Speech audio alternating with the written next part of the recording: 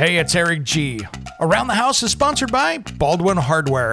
For 75 years, Baldwin Hardware has been known for its first-class quality and craftsmanship in door and cabinetry hardware. As an alumnus of the Baldwin Hardware Design Council, I can say I have seen the details and quality from design to the finished product. If you're looking for a new style and old-world craftsmanship, I can tell you there is only one Baldwin Hardware. Check out what would look great in your home at baldwinhardware.com.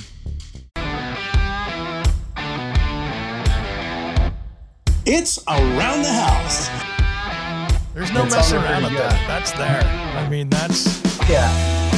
So that was 397 pounds a square foot worth of withdrawal. And that's like a couple 100-mile-an-hour sustained hurricane wind. So you got way other bigger problems in the neighborhood when that's happening. Yeah. If your shear panels are flying off the framing, then I can't help it. You'll know which panels are yours because they'll still have Evolved Stone hooked to them. Yeah, because the stone will still be on it. You just, if anyone's still around, you can pick them back up and, Found your wall 2.5 miles away. It's still got your stone on it. It's an unintentional breakaway wall. Exactly. When it comes to remodeling and renovating your home, there is a lot to know, but we've got you covered. This is Around the House. Welcome to Around the House with Eric G. This is where we talk everything about your home every single week. Thanks for joining us today. We've got a friend here in the studio that I worked with down in Florida that I had a blast with. Dom from Evolved Stone, welcome to Around the House, brother. Thanks a ton for having me. Yeah, it was quite the trip down to the SCBC show, and I'm glad we connected, and I'm happy to be on. Dude, we had a blast down there up on stage, and I got to learn more about your product as well, of what you guys are doing. Let's talk about you a minute before we jump into Evolved Stone. What got you into home improvement and construction and stuff? What's your history, man? Because I can tell you got a deep one. I came out of school like a lot of people do with my bachelor degree, and it was a business degree, and I didn't know where to go with it and what to do, and my best friend's father had a contracting business, and I always thought about it. It was always in the back of my mind. And I finally, I said yes, and I came on board, and it didn't take very long for me to realize, there's some money to be made here. And the projects that they do are phenomenal. One of the most high-end builders in the DC metro area. Cool. If you've got 10 billionaires in that area, 5 of them are, building homes with Horizon Builders. And that's kind of where I got my start. I became the de facto waterproofing and enclosure guy over there. Nice. And I was there for 3 years, and I learned a ton. George, I call him H2 No. He's a huge hater of water and moisture and vapor and all the things that, that he's learned over his 45 years of doing it. So nice. He downloaded a lot of that knowledge on me. And we even had a lab that we're doing testing on in the greater Baltimore area. And I've just learned a ton, an absolute ton. And then, took that knowledge with me into the manufacturing world. Nice, man. Yeah, because you were handling tools up on stage. I deal with a lot of guys up there that are, more on the corporate side, and you can tell the guys that have done it for real and the guys that have done it from the boardroom, if you know what I mean. And they can tell you've done this before, if you know what I mean. Yeah, once or twice. So it's funny because, stateside, construction and contracting, there are plenty of opportunities for apprenticeship and journeyman and all this, getting trained and honing your trade. But a lot of times, especially with like smaller operations, it's trial by fire. You get out there and you pick it up and you pay attention and you observe. And the better you are at doing that, the better your career will go. Yeah. And there was no formal training. You you get yelled at a little bit and then you figure it out. Dude, that's 75% of people that are in residential construction, right? That are in remodeling and building. I mean, electricians and plumbers, sometimes if they're union, they've got a journeyman status and they've got a kind of a path. But so many people out there start, maybe they didn't even start with college like you did, but so many people out there that I know started out hauling wheelbarrows and hauling stuff up onto the roof. And then they got into going, hey, maybe I can put a tool belt on, and they just learned, and all of a sudden they're the master.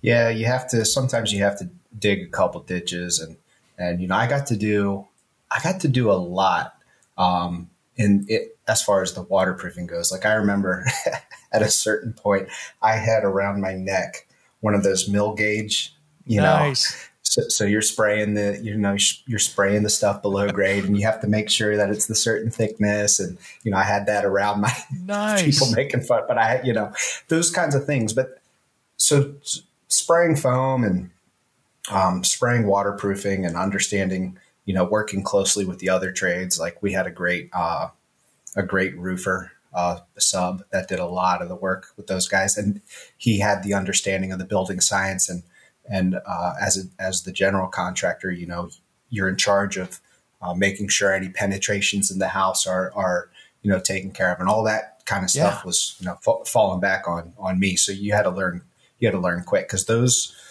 the tighter and tighter people are making these homes, it becomes a problem when it magnifies that problem of some kind of a leak or some kind of moisture intrusion. It can be very, very costly when your home's so tight and you've got this hydrostatic pressure that, is drawing all this stuff in. You have to pay attention closely to what you're doing. You can have a very unhealthy home really quickly if all the details were not covered, from waterproofing to ventilation.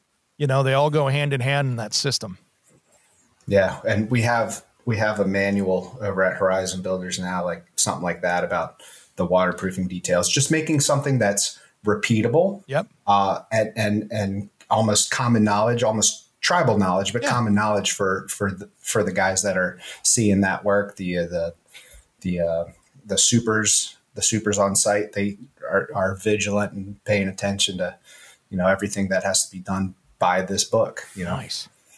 Got to have the book, and that's how you keep everybody heading north. Well, let's talk a little bit about Evolve Stone, man, because I've heard about it. I've seen about it in the trade shows, and watching you work with it at the trade show up there is super cool. Let's talk about this, because, we have such a hard time finding trades out there to show up on job sites. I mean, I know right now people that are trying to get electricians off at one job site. I know somebody that's trying to get a drywaller to show up on another, trying to get the mason out there as well. And you guys have come up with a solution that looks just like a mason was there, but it's a nail-on option.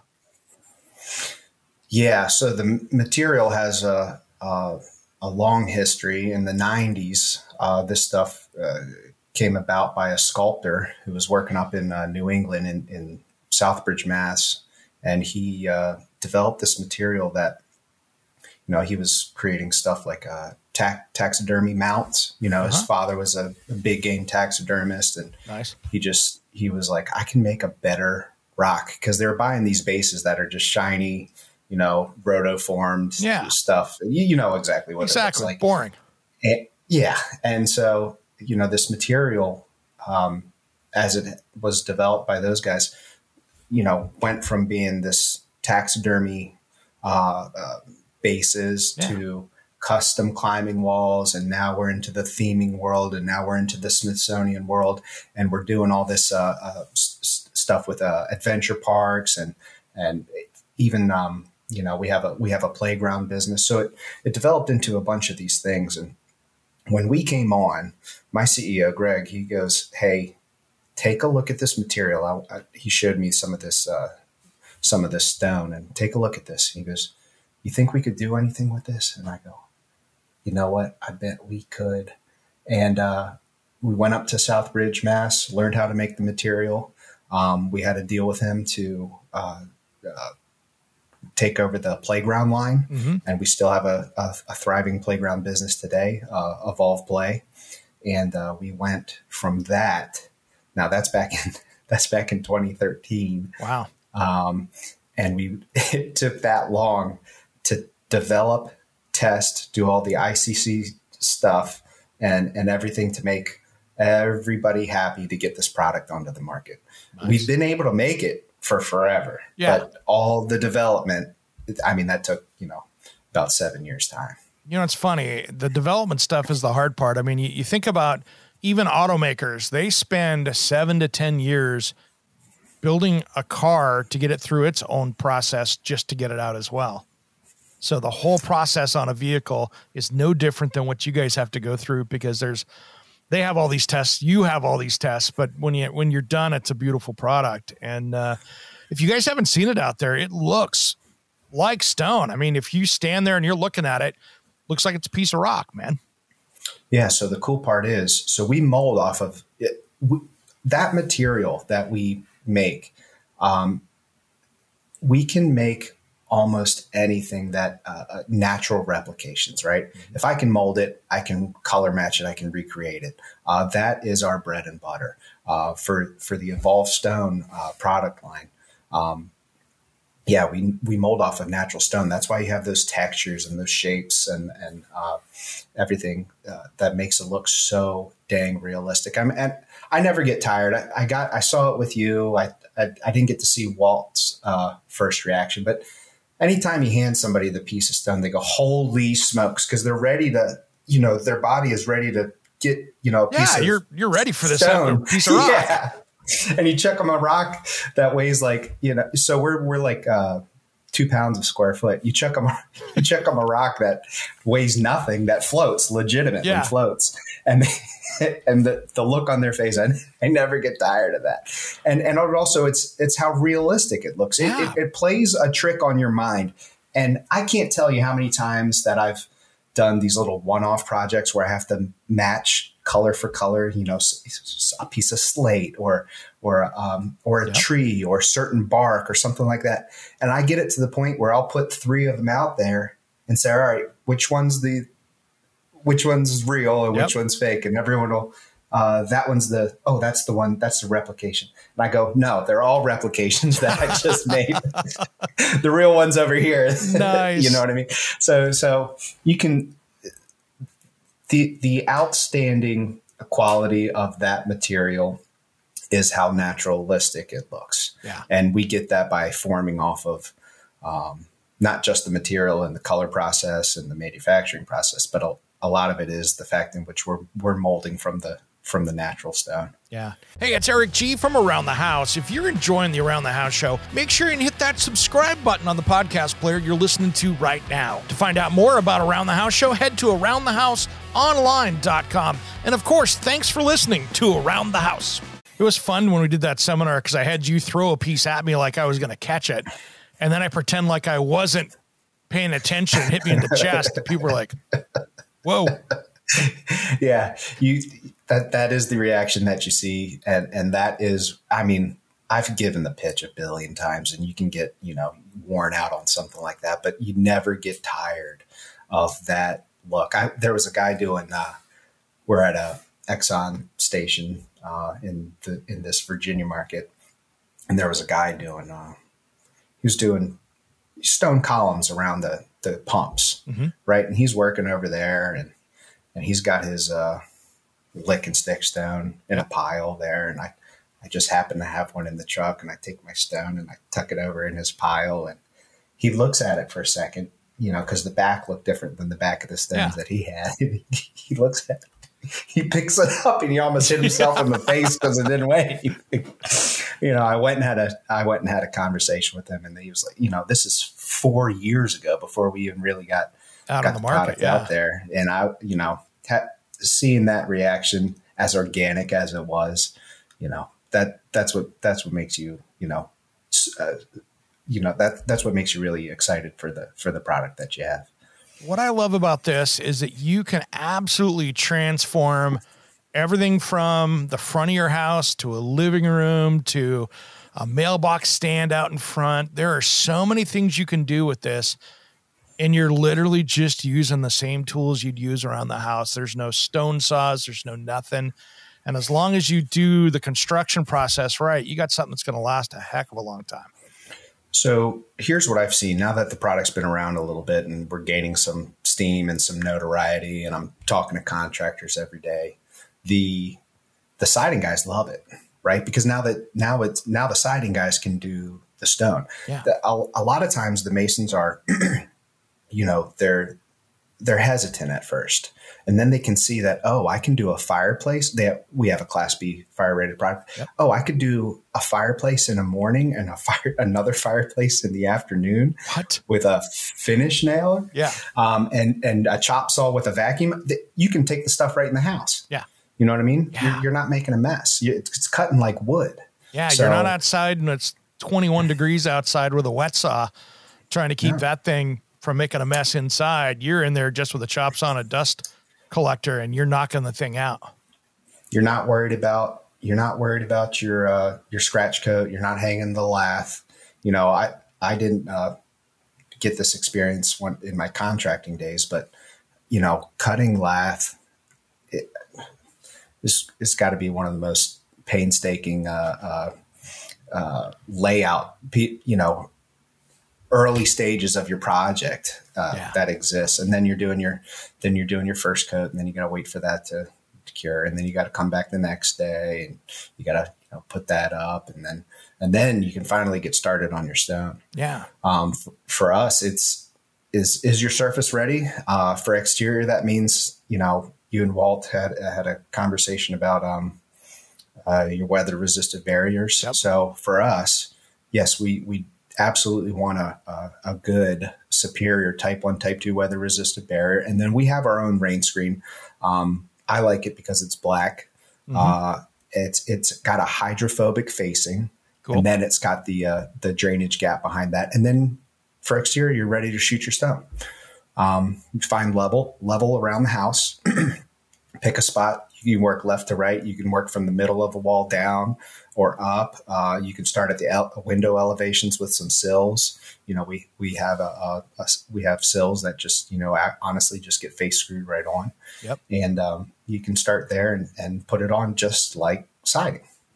What's cool is that this isn't like it click locks, so you don't have to worry about filling in between. You can literally go one direction and then just go with it and not have to worry about, going in a certain order, which I like. Yeah. So there's not, you get 14.25 square feet right now are in a box, right? Okay. We've got 4 styles and 4 colors. What I recommend anyone doing on their first job, and this is what I do on site when I'm meeting builders and installers or even dealers and what have you, anyone who's willing to come see and learn about the product. I dump a box right out on a sheet of plywood and I just start clicking stones kind of randomly. But all I'm trying to do is, stagger my vertical and horizontal seams on most of them. The styles have a similar theme, right? It's a running bound. It's kind of like maybe like brick or flooring even. Flooring's you're staggering great these example. seams. Yep. Yeah. Anything that, or tile even. Yeah. These are just different shaped tiles and there's no grout. You're just shooting it up with the stainless steel finish nail, 16 gauge, right through the stone, and it countersinks perfectly. And, based on the color of the stone, you're not seeing the nail heads. And that's why I think that I want everybody to grab the tip that you just gave a minute ago. That black back layer, I think, is very important because, with your WRB that's up there being black, you don't have, there's a micro gap between each piece when it goes together. Now you don't have something back there that's got any color to it or white or anything like that. You've got that black layer that's just now a shadow line. Yeah. And depending on the quality of your installer, these guys are going to go fast. So, and they know where they can get away with having a gap or a crack. Sure. But, when you're 40 feet up in the air on a chimney, they might get a little bit gappy. But if you have that black, rain screen behind it, or even a gray, I know DuPont has one that's gray. What you don't want is, if Dow made one, it would be pink. Yep. And you're going to see it, or Owens Corning made one, it'd be pink. If Dow made one, it'd be, baby blue, and you'd see it, and the headlights would flash on it as you're coming down the driveway, and you'd get upset. Absolutely. So So this black rain screen just happens to have our name on it, and it's part of the 50-year warranty is this system, right? I got a type 1, type 2 weather resistant barrier, my 1/8-inch rain screen, currently 1/8 inch with a hydrophobic facing. And then, because those gaps and cracks, we know that during a wind-driven rain event, the water's going to go through there. 100%. And now we're giving it that drainage plane somewhere to, drain and rapidly dry when the sun comes back out. Yeah. You don't want to hold that. You do not want to hold moisture against your wall, as we've seen in these homes that are tighter and tighter every day. Not to mention we're putting, fasteners in it, just like you would with siding. So you don't want to create anywhere for hydrostatic pressure to build. That is, a page right from the book of Dr. Joe's, perfect wall. That, this system has been tested and tested and tested and electively tested and also forcefully tested by ICC. So, everyone's very, very happy from a building science perspective. Installers are happy because, you're not having callbacks when you have a rain screen, and it's becoming code. You're going to see IRC 2021 in June requirement for a rain screen. Now, that enforcing those things takes time, but you're gonna start to see that. And that's good. It needs to happen because you've got to give a place for that water to go. And this is all about controlling that moisture and giving it an out, giving it a place to get some air back there, let it dry out, and not just have something that's going to sit there and get moldy and mucky and nasty in time. And now you've got an issue with a wall. Yeah. Not just water in the form of rain, but this material is, home based out of Massachusetts, right? They're under 4 feet of snow for a couple of months. They can be anyways. Yeah. You don't want, that snow piled up against the house without somewhere to either turn into ice, expand and contract. You have to give it an out. And part of that is, continuity in your control layers. You have to have it. Well, it's no different than Portland, Oregon, where I'm at here. If we sit here, if I look November through April, we could have 50 days of rain. Every day it's raining. It is not drying out. It could be a mist one day. It could be a half inch the next day. But it is how you test stuff to see if it works or not. And that's where that rain screen really helps out, because when we get into summer, I mean, we've had probably in the last 75 days, 1 or 2 days of a little bit of rain, but that's it. So we're dry season. Wet season, it's almost like a pool. It's just going to be around the corner too. Yeah. It starts for you right after Halloween, right? Yeah. Sometimes it'll go usually right after Halloween. It could be as early as mid-October, but usually about Halloween, it starts to get in there, and that's when the rainy season comes, and then it's boom. And we'll get some snow mixed in, but it's just usually the water driven. And that's where we have a big problem with new construction here, because we'll see a multifamily unit that's 5 or 6 stories. It's, stick framed. And by the time they get the trusses on that building, the bottom 2 layers of OSB are black just because of the water that's been sitting on them for 3 or 4 weeks as they frame. And so it's just like it was sitting in the dirt. It's just nasty. You have to consider either getting it wrapped up real quick, or, I know Zip makes their, Huber makes their product that works pretty well for those situations. But yeah, I took I flew into Portland to meet with dealers, contractors, and my outside sales guys in that territory. I brought my golf clubs. What a waste of time. Yeah. I think it was November, and it just every day it's like nonstop. You'll see them out there playing golf, but it's like the guys out playing golf with a dark ball in the snow. You got to be diehard and know what you're getting out into. Yeah, I'm not good enough for that. But yeah, it was crazy to see how much precipitation and how gray the skies actually are. And it's encouraging for us because, we're promoting this system, which is perfect for not only your territory, but, the 7 different building climates in North America. Right. That this shear panel, house wrap, type 1, type 2, weather resistant barrier, rain screen, and cladding, this is the way to do it. And it works, in the Arctic regions, it works in the hot regions, humid, and it work, in those regions that see 4 seasons. Yeah. This works great if you're right now listening to us in Miami, or if you're listening to us in Anchorage. Either way, this is going to work for you. Yeah. Yeah. And that is the beauty of all the testing that we did do. I mean, you also learn a ton about your materials limitations, if there are any, by implementing these systems. Yeah. So let's start to finish here, just so people can get an idea for all of our DIYers out in the crowd out there. If you've got, let's say you're going to do an exterior wall with it, where do you start? If you've got let's say you got your OSBs hanging out there, maybe you took the old siding off and you've got some new OSB on the wall up there, and you're like, I'm going to do a stone looking wall right here. What's the best way to do that? Step one, and this actually has nothing to do, honestly, with our product, but just like any siding. Step one, how are my flashings?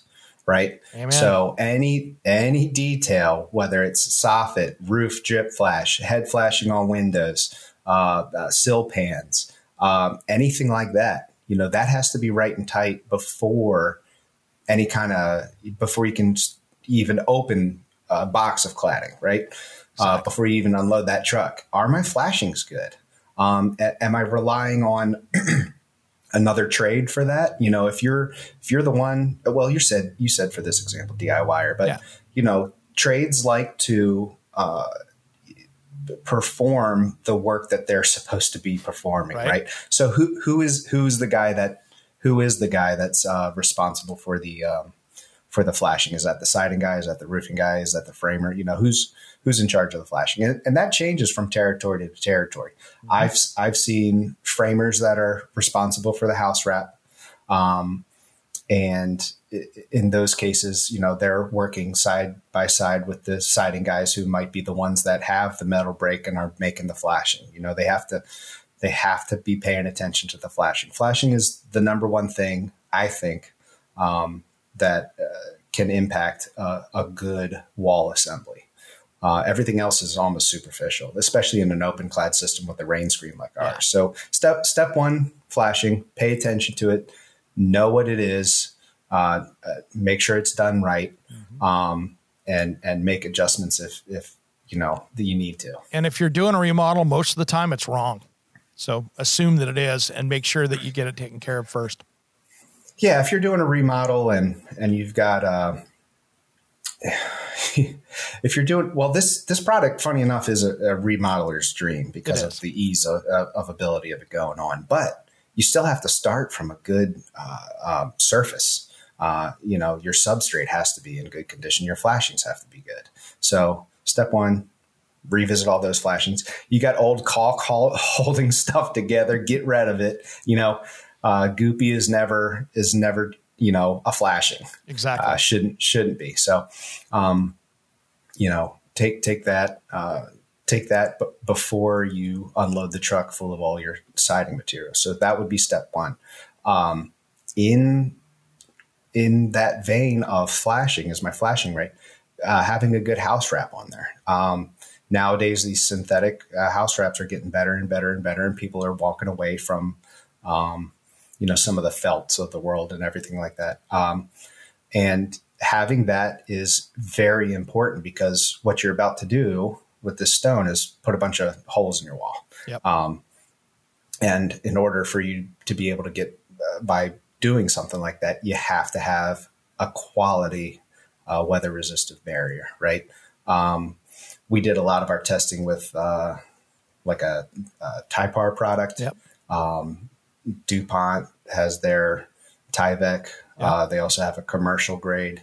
Funny story. I've got a house probably 10 houses up the street from me that just got knocked down, and they're putting a $2 million house in there, and they're getting ready to start siding. And I walked by it the other day, walking the dog, and I'm like, is somebody actually going to tape the Tyvek? Nope, they're going to slide right over the top of it. There's no taping on stuff. And I'm like, really? Come on, guys. I want to throw some. I got tape here. I can literally throw it at them. I think when I go by, I think I might just be that guy and throw a box of tape at them and go, hey, you want to finish that? We are critical because you've done however many remodels that you've done and opened up walls, and just it affects the bottom line too. You go, time out. This project is coming to a halt because there's, I'm seeing vertical mulch basically everywhere. Right. I got to fix this. We got to fix this wall. Oh. And a lot of that is as simple as flashing and house wrap. When I was working as a contractor, we did fluid applied for everything. Yeah. There wasn't a job that I wasn't being called out there with a tractor trailer full of drums of, goopy stuff. That was, but that's also a project that has that budget in mind. Yeah. They want something that, you couldn't put a hole in it with an Abrams tank if you wanted to. So, they're also using three-quarter plywood, shear panels. So exactly. Yeah. That's something we don't see much out here. That's a slightly different world. But yeah. No, you're not, you might not be seeing that out there, but if you're spending the money on these shear panels that are 3/4 thick, you might as well put that fluid applied on there to, protect have that stuff lasting forever. Yeah, exactly. So, house wrap being also tied into your flashing. Yeah. You were just mentioning the tape. Nothing's more, saddening to your soul than going on a job and they've got the house wrap reverse shingled, just creating dams, yep. Just a dam after dam and all. But the manufacturers, I can say this now as a manufacturer, the manufacturer isn't putzing around putting these manuals together. They've done the work. They've done the testing. I have spent years of my life dealing with engineers and going over, specimen after specimen after specimen, submittal after submittal, knowing, and we have a 30 some odd page manual right now. It's worth looking at. Yeah. There's wrong ways to hang house wrap. And there's some guys out there that find every single dang one of them. There's some that I didn't even think of doing it that wrong. I mean, they had to be pretty dang creative because I'm looking at it going, really? How'd you do that? How did you do that? How did you do that? Why? What? And it's bad because, you're probably no different than me. I'll be driving around with my wife and I'm running around and I'll see something get built and I'm staring at it going, oh, come on, guys. Really? Is that what we're doing here? Yeah. So when the water fails, it's going to go under the house wrap around the window. Sweet. Cool. Thanks, guys. Great job. And I'm sure if that's done wrong, the sill isn't pitched or anything like that. Oh, so no. you're just, it's a ticking time bomb waiting for, in the 90s, the big scare was mold. Oh yeah. So now I'm pretty sure it's like VOCs or something else. But, I think there's a scare for everything now. I mean, really, it's mold, it's VOCs, it's, there's a box, I think, to be checked for everybody now. Yeah. Carbon monoxide, radon. Let's, all at it. But so your flashing and your weather resistant barrier, they have to work together. Right. And the products have gotten so much better just in my 10 years now of working with this material. I have seen the different type of flashing tapes, whether it's acrylic, butyl or bitumen. They have gotten so much better. And, I had to back in the day, not back in the day per se, but call it 13 years ago, we were mixing up part A, part B, making a mess, making your custom mastic over these, pipes and everything like that, any kind of penetrations. And it's a mess, but the products have gotten so much better. The guys kind of have it not easy, but it's better. Well, so this is the best time to be. You were having to create that. Now they've got a roll of flexible flashing and they got a utility knife and a roller and they're just getting it knocked out in 30 seconds. Yeah. Yeah, exactly. And I'm sure you guys have stressed the importance of the roller, but all those pressure activated ones, they need the pressure. Don't go using your speed square or trying to get away with your hand. You just got the hammer. Roller, use it. I'd say I've seen the back of the hammer. I've seen the tape measure. That was always the good one. The tape measure, that's good. Yeah. It's like, really? But we were making custom penetration flashings with bitchythane type, mastic and things like that. But like I said, the products have gotten so much better in that world. And then the rain screen. The rain screen is to our system, the rain screen is the most important. Now that's a tough sell on a guy who's building in Las Vegas and he goes, hey, we don't have any precipitation here. I'm in the desert. We're not going to get the rain screen. Two things for that. One is purely cosmetic. You want the black background so that you're not seeing the gaps and cracks and seeing your weather resistant barrier. The other thing is when you do have that ungodly amount of precipitation, if it rains for 3 inches in an hour, you're underwater. Yeah. So you want to have, and that'll happen once every 30 years and you'll be, somewhat prepared. And then, so the rain screen is I couldn't stress it enough. That is the most important part to this system. And even that hydrophobic facing on it, if you take, I do it a lot of times and at shows and whatnot. I take a bottle of water and I splash it right on and instantly you see it beat up and run away. Yep, and just sheets right off. Yep. And then anything behind that, you've got a nice drainage and drying gap. And it's a belts and suspenders approach. You got the weather resistant barrier doing what it's supposed to be doing, a gap, which is acting twofold for drainage and rapid drying, and then a hydrophobic facing that's preventing most of that bulk water from even getting back to the WRB. Yeah. So now I also think, and I have no data to prove this, so it's my personal opinion, but I also think that rain screen gives you a little bit of a thermal break between products there too. So if you've got that, desert heat hitting down on the side of the house, you've got a little bit of thermal break there that's between that. Yeah, you do. That's not just Eric hypothesis, but what's happening behind there is convection, and convection is working in for you in most instances. And funny enough, our product is rated at R2 in the testing that they have to do for it. But again, you've got a bunch of thermal breaks between the stones. So how effective is that? It's just a cool little benefit of our product, we think. But yeah, and then following your code and compliance type stuff. If you're in a flood zone and you can't have siding until this far up the wall, or all those things, I get calls for that all day long, and I go, I'm not familiar with code in your territory. Hold on a second. And I look a couple things up and I go, a lot of times I have a contractor. Like if I had something in the Pacific Northwest, you'd get a text from me. Yeah. And I'd say, hey, Eric, this guy's trying to, he's trying to turn his gutter into a waterfall feature. How do I convince him not to do that? And then you give him the 10 reasons why. Yep.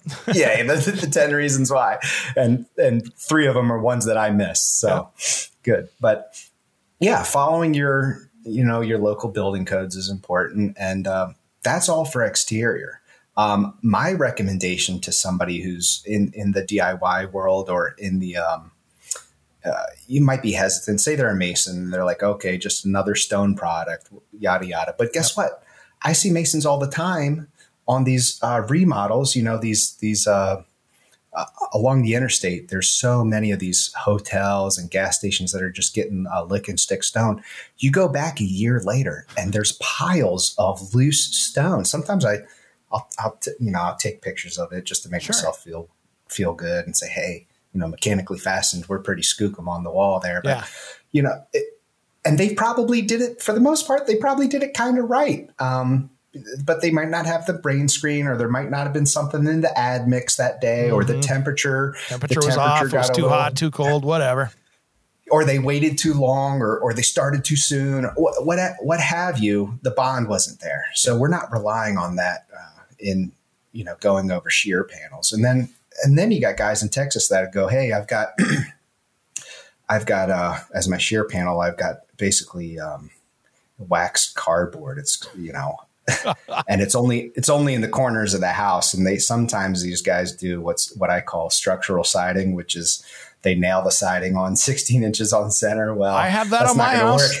Yeah. 1977, contemporary house with the T111 siding on it. And there's studs, tar paper, and, 5/8 siding on it. That's all she's got. Yeah. But in the 70s, everyone will say the homes from the 70s will last you for good bones, right? Exactly. And they breathe. They needed to breathe in the 70s. And they let them breathe, yeah. And they let them breathe for sure. No question. So what I recommend for somebody that's looking at, hey, I'm trying to get familiar with this Evolved Stone product, be that a mason, a DIYer, a siding installer, a general contractor, someone in design like yourself, like, let me just get my hands on it and kind of play with it. The perfect project for that is an interior accent wall or a fireplace using our Class B fire rated product. Yep. It's very simple. There's only a couple things to remember. One, where can't I put the stone? You have to respect your class, your non-combustible gap, which is usually a couple inches around the side of the firebox and, yep. Maybe a foot or what have you. If you're using one of those gas inserts, they'll tell you right in the first 2 pages of that manual, whether it's vented or not will impact the non-combustible zone. You can't put it in the firebox. You can't put it in the non-combustible zone. Basically anywhere that you have the drywall, you can have the Evolved Stone. And I just hang a sheet of Luan like that. Sometimes it's flooring underlayment, what have you. The Luan. I put that right over the drywall if it's a remodel. Yeah. Right over the drywall, paint it black or gray, and I start shooting my stone right on top of that. And yeah, that's a quick turnaround that's a weekend project. Yeah. And it goes on even faster outside when you have no interruptions and you can do a long run. Economies of scale say that, hey, if I got 100 square feet uninterrupted, no windows, no doors, no dryer vents, no funny business outside, I can just run with the style. So, and it's smart and it looks so good with that. And what I like is on the interior wall, it looks awesome. And of course you've got that durability inside with being that it's made to handle exterior. So even if something gets splashed on it, spilled on it, somebody spills their wine or cocktail, guess what? It ain't going to hurt it. No, it's really cool in that sense. And I can't tell you how nice it is to get away from mortar, because every once in a while I have to do a project either at my facility or a side-by-side or something where I'm mixing up a bag of mortar and I'm tuckered out by the time the time I have to quickly get it on the wall. It's just so it is very labor intensive. And this is not replacing natural stone. This is just an alternative for siding. There's always going to be that market that is wanting and willing to pay for and wait for, natural stone and the skilled labor that is required to put that up. We are a stacked stone for a reason. We can't have mortar. Our material has no expansion and contraction. So you can't use mortar with it if you wanted to. Yeah. All it takes is one freeze thaw and all that mortar comes cracking away. Popping right off, right? Because it's popping right off. No place to go. It's part of the reason that it has a dry stack look. Now I am working on, synthetic mortars and stuff like that down the road for, making a more architectural line of product. But sure, for the time being, that's something that's important. And I can't stress enough how the lightweight the savings that you see from it being so lightweight. Here's an example. Guys working in York, Pennsylvania not too long ago, they're doing 2 massive columns on a commercial job. Mm-hmm. And they have the man lift there. And on that man lift, they have a couple boxes of Evolved Stone, a chop saw, and their nail gun. And they don't have to stop. There's no cut man on the ground trying to, figure out how to get toss a rock up there from to throw it up. How to toss her. And if you do drop one and he's not wearing his hard hat, it's not going to kill him from 20 right. feet. So, And that lets them just keep going. There's no hangups. Yeah. You don't have to have crazy amounts of, if you have a fireplace, you don't have to have all these crazy amounts of steel for supporting this amount of weight. It doesn't weigh anything. I was shocked the first time design-wise we had done stone, and the amount of steel that was needed. I had probably a 25, 26-foot ceiling in there. I was shocked at the weight that we had going up on that thing and what the architect and engineer had built for that just to hold everything together.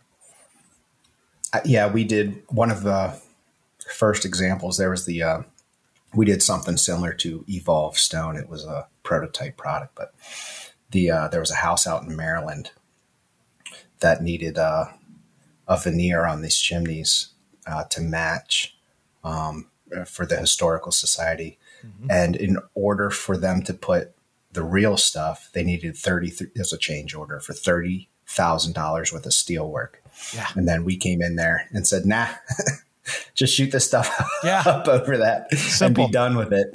And, saved them a ton of money and a ton of time. And that weight, you're getting away from tiebacks, grade beams, stone ledges, all that kind of disappears when you're working in the weights that we are. And also you can fill your pickup truck or your work van or whatever with a ton of square footage. Right. I mean, you can load it up and you're not going to be riding too low. It's not like you're having to get the flatbed trailer and putting 6 pallets of rock on it to bring out to the job site. I mean, right. And you got 20,000 pounds sitting there. It's so much better than that. And with that comes, with that weight, a lot of times that you'll see the cementitious product or even natural stone, you'll see fracturing when in transit, like a crazy amount. We had a sales rep in the Carolinas that used to work at a lumber yard that had, some stone products. And the biggest complaint that he would see is people would come in and say, hey, can you find me a box that's not broken, please? Could you please set aside 3 boxes that aren't cut or broken up? So it's not that we don't see any breakage. I'm sure we do, but it's going to be minimal. Yeah. And then the other cool part is, if we haven't touched on it yet, the scrap, right? So even if you do open that box and there's a piece that's got, cracked or busted, whatever, you just lop off 2 square edges and boom, you've got 2 other pieces. So that's the beauty. You're not seeing the scrap that you are in some of these other, masonry products. The cool part is, if you're running, say it's a big exterior job, you're running left to right, you're only making cuts at a window, at an intrusion, or the end, or at the end. So save those pieces. The example I give all the time is if you run up to a door or a window, say you're on the porch, say it's a front porch entrance, and you're going left to right and you come to the door, save that cutoff part because that is going to fit on the other side of the wall. It's just how math works out. So have two piles, have your cutoff pile and have your scrap pile. And funny enough, at the end of a day, if you're being material conscious, your scrap can fit in the size of a shoebox. I mean, it is minimal. That's awesome. Now let's talk a minute about climbing walls and play sets. You guys have that whole other business with that. Do you guys end up doing big climbing walls on the commercial stuff, or how does that work? I know that's not a DIY project, but you know what I mean? Yeah. So that's kind of where, my career was birthed. Right. I was the guy that, I used to run production for the play company. Mm-hmm. And then I used to, PM/install these, a lot of these custom projects. So, we'd have clients like a university somewhere, or maybe one of these, adventure parks, like a Sky Zone, or one of these trampoline parks. And, they needed an attraction for a climbing attraction. So we get their overall dimensions. I work with an engineer for their steel superstructure. And then I've got molds, basically, of different cliff faces from around the country. And how cool is that? It's so cool. Well, making them is a task. You got to go camping for a couple weeks with a couple buckets of rubber and a couple of guys to go. Yeah, I was going to say that can't be easy. No, and then you got to get permission from whoever's property that is to go do that. Yep. And then you got to lug this thing back into town, and you got to figure out how to color match it and all that other craziness. But if the budget is there and somebody's willing to work with us on that, we can pretty easily, pretty quickly get them a custom climbing wall to their parameters. I've built custom climbing walls, and I'm not an avid climber, but I know how to get around on a climbing wall. Yeah. We've built some climbing walls that certain sections of it are very challenging. I mean, you've got to be a every week type of climber. Yeah, you're that person versus me getting up there and who's belay certified, but I get up there and I'm like, all right, this is kicking my butt. There was a job that we did actually locally in Virginia at a gym, and we had to wait. I think we had to wait for another trade to come through before we could punch the job out. So I waited for them to come through, but everything else was the place was fully upholstered. So I had to climb up and over that wall, I don't know, maybe 20 times in an afternoon. And I was not in climbing shape at that point. And I mean, parts of your shoulders, are just burned. And muscles that you didn't know you had could hurt. You didn't move for 4 days, did you? It was the worst. It was the worst. And it's after hours and it's dim and you're behind a, climbing wall and everything. So yeah, the climb, that's kind of where we started to really take this material and develop it out from what it was traditionally used, right, in the 90s. And, the projects got bigger. Our teams got a little bit larger. Mm-hmm. We got smarter about working with, we have a steel subcontractor now. We're not trying to do stuff in house that we're not good at or don't have room for. That's its own world, man. Oh yeah. We can fabricate a little something here or there, but it's easier for someone who's set up for it. And I'll send my couple of trucks, if this climbing wall takes 2 or 3 trucks, we cut it down in this mountain down into a couple of trucks and, ship it out across the country. The steel guy does the same thing, loads up a couple trucks, and they meet each other on the job site. We all fly out and try to knock it out as quick as humanly possible. That's fun. But that tells you about the durability and the realism of this product, that you can turn around and build a high-end climbing wall out of it and people still look at it and go, wow, that looks like rock up there. Yeah. There's nothing that looks quite like it. And you think too, I mean, we've been featured at places like SeaWorld, Cabela's, Dick's Field and Stream, stuff where they got, we do some work on insane pools with Lucas Lagoons, where they got these grottos that are seeing hundreds of gallons per, just dumping over the edges of these things. And the material is just insanely, it's got some crazy attributes to it. The fact in which it's lightweight, and it weathers perfectly. It's easy to maintain. I saw somebody did the first cleaning of their Evolve stone because it's in the shady side of the house, and they called me up about it. You just take some Dawn soap, mix it up with some water, spray it on, wipe it off. Simple. You could lightly power wash it if you wanted to. You could seal it, honestly, if you wanted to seal it for a little bit more ease of cleaning it down the road. It's super, super easy to maintain. That's the great part. I think one of the other things, I don't think we even got into it, but its ability to stay on the wall is fantastic. We did a negative pressure test. Part of what the ICC required was they wanted to know the failure point, like sure, how much hurricane can this wall assembly take is basically the test. Mm-hmm. It's the ASTM E330. And what they do is they take 4x8 wall assemblies that you make. And at this point in time of testing, I was making the stone by hand, a couple stones at a time. Mm-hmm. and I'm putting them on these 4x8 walls, and we bring this assemblies to the testing site, and they ramp up this machine to try to pull the stones off. It's in a big acrylic and steel chamber. I got a 2x4 wall with 7/16 OSB, and then there's a big poly bag on it where all my stones have been nailed over, and they're trying to pull the bag off of the wall and take the stones with it.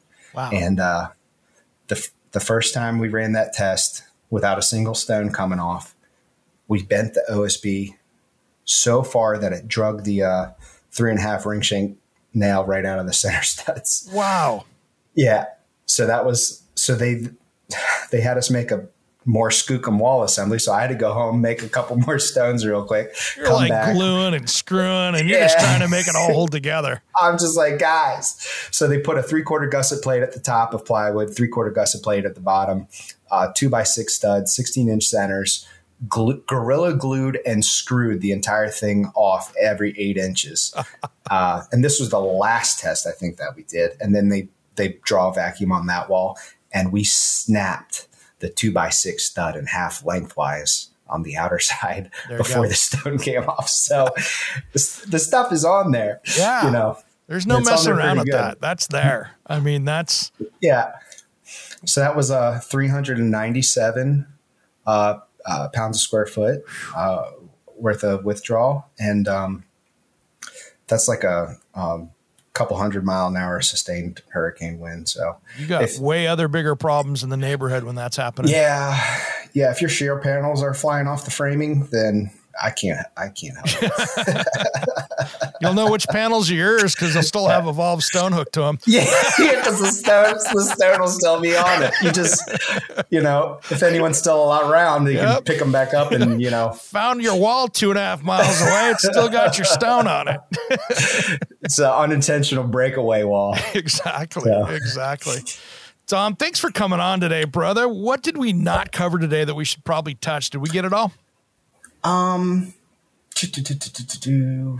Moisture impermeable was a big deal. The color is infused all the way throughout. So when you cut it, a lot of times when you cut certain siding products, anything that's pre-finished, you've got the core of that product and it's a different color or different material than the outer. Our color is impregnated all the way throughout it. So, if you cut a stone, square and flush, and you've got that lighter looking edge, you can actually take a little bit of Thompson's clear water seal in a spray can, spray that edge, and it kind of just brings that sheen back to it. And you can put that right in the wall. No one will be any the wiser. You could texture it up. I always keep a waffle faced drywall hammer on me. Yep. And I kind of touch up the edge of that stone and put it in place.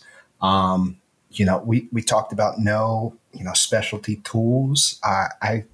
You saw my setup. I mean, I had everything basically on me, minus the saw. And a lot of times siding guys will even forego the saw. They like to work with, whatever they like, 4-inch angle grinder, whatever they want to use or feel comfortable with. I feel most comfortable. I'm not exactly a trades guy. I don't claim to be. And my skill set is particular because I've been doing this for such a long time that my skill set is turned into an installer of Evolved Stone. Yeah. But, my chop saw, I got a little battery operated chop saw. That thing's perfect. Staging, scaffolding, you don't need a ton of it for the weight of the stone. I mean, we could go on and on for days, but you get the idea. I mean, we have spent a lot of time. We haven't talked about the website or Instagram or Facebook. That's where I was going to go next, brother. That's where I was going to go next. How do we find this stuff? We want to put it on our house. Evolvestone.com. That's the best place to take a look. We have basically national distribution, and Canada's also a big market for us because you can put the stuff on. I was on a job in I want to say Commerce Township in basically Detroit. It's about -5 when we woke up. So 7 a.m. on the job, it's, a high for the day of like 8 degrees, and we're putting this stuff up. So, the Canadians are in a pinch. Nobody wants to be working out that kind of crazy cold, but when you got to, you got to. Yep. So, distribution basically. If you're listening to the show, you can probably you're probably in a territory where you can get your hands on it. Perfect, brother. Dom Ryback, thanks for coming on today, brother. Evolve Stone, got to check this stuff out, and we'll be doing this again soon. Perfect, Eric. Thanks a ton. I appreciate it, man. Thanks, brother. You've been listening to Around the House. Somewhere unseen and undiscovered, anywhere beyond the mean. Life is a love song, let's be lovers. We're all over the radio. Take my hand, I know where to go. All over the radio with you. Hey, it's Eric G. from Around the House. Are you planning a decking or siding project this year? If you are, you've got to check out my friends at Millboard. Millboard is a completely different kind of composite decking and cladding that enhances outdoor spaces with enduring distinction. Hand-molded from the finest oak, it realistically mimics the natural grain and color of premium hardwood. If you're looking for something that doesn't look like plastic and instead real wood, check out millboard.com. Make sure and check out that interview we did just a few weeks back. That's millboard.com.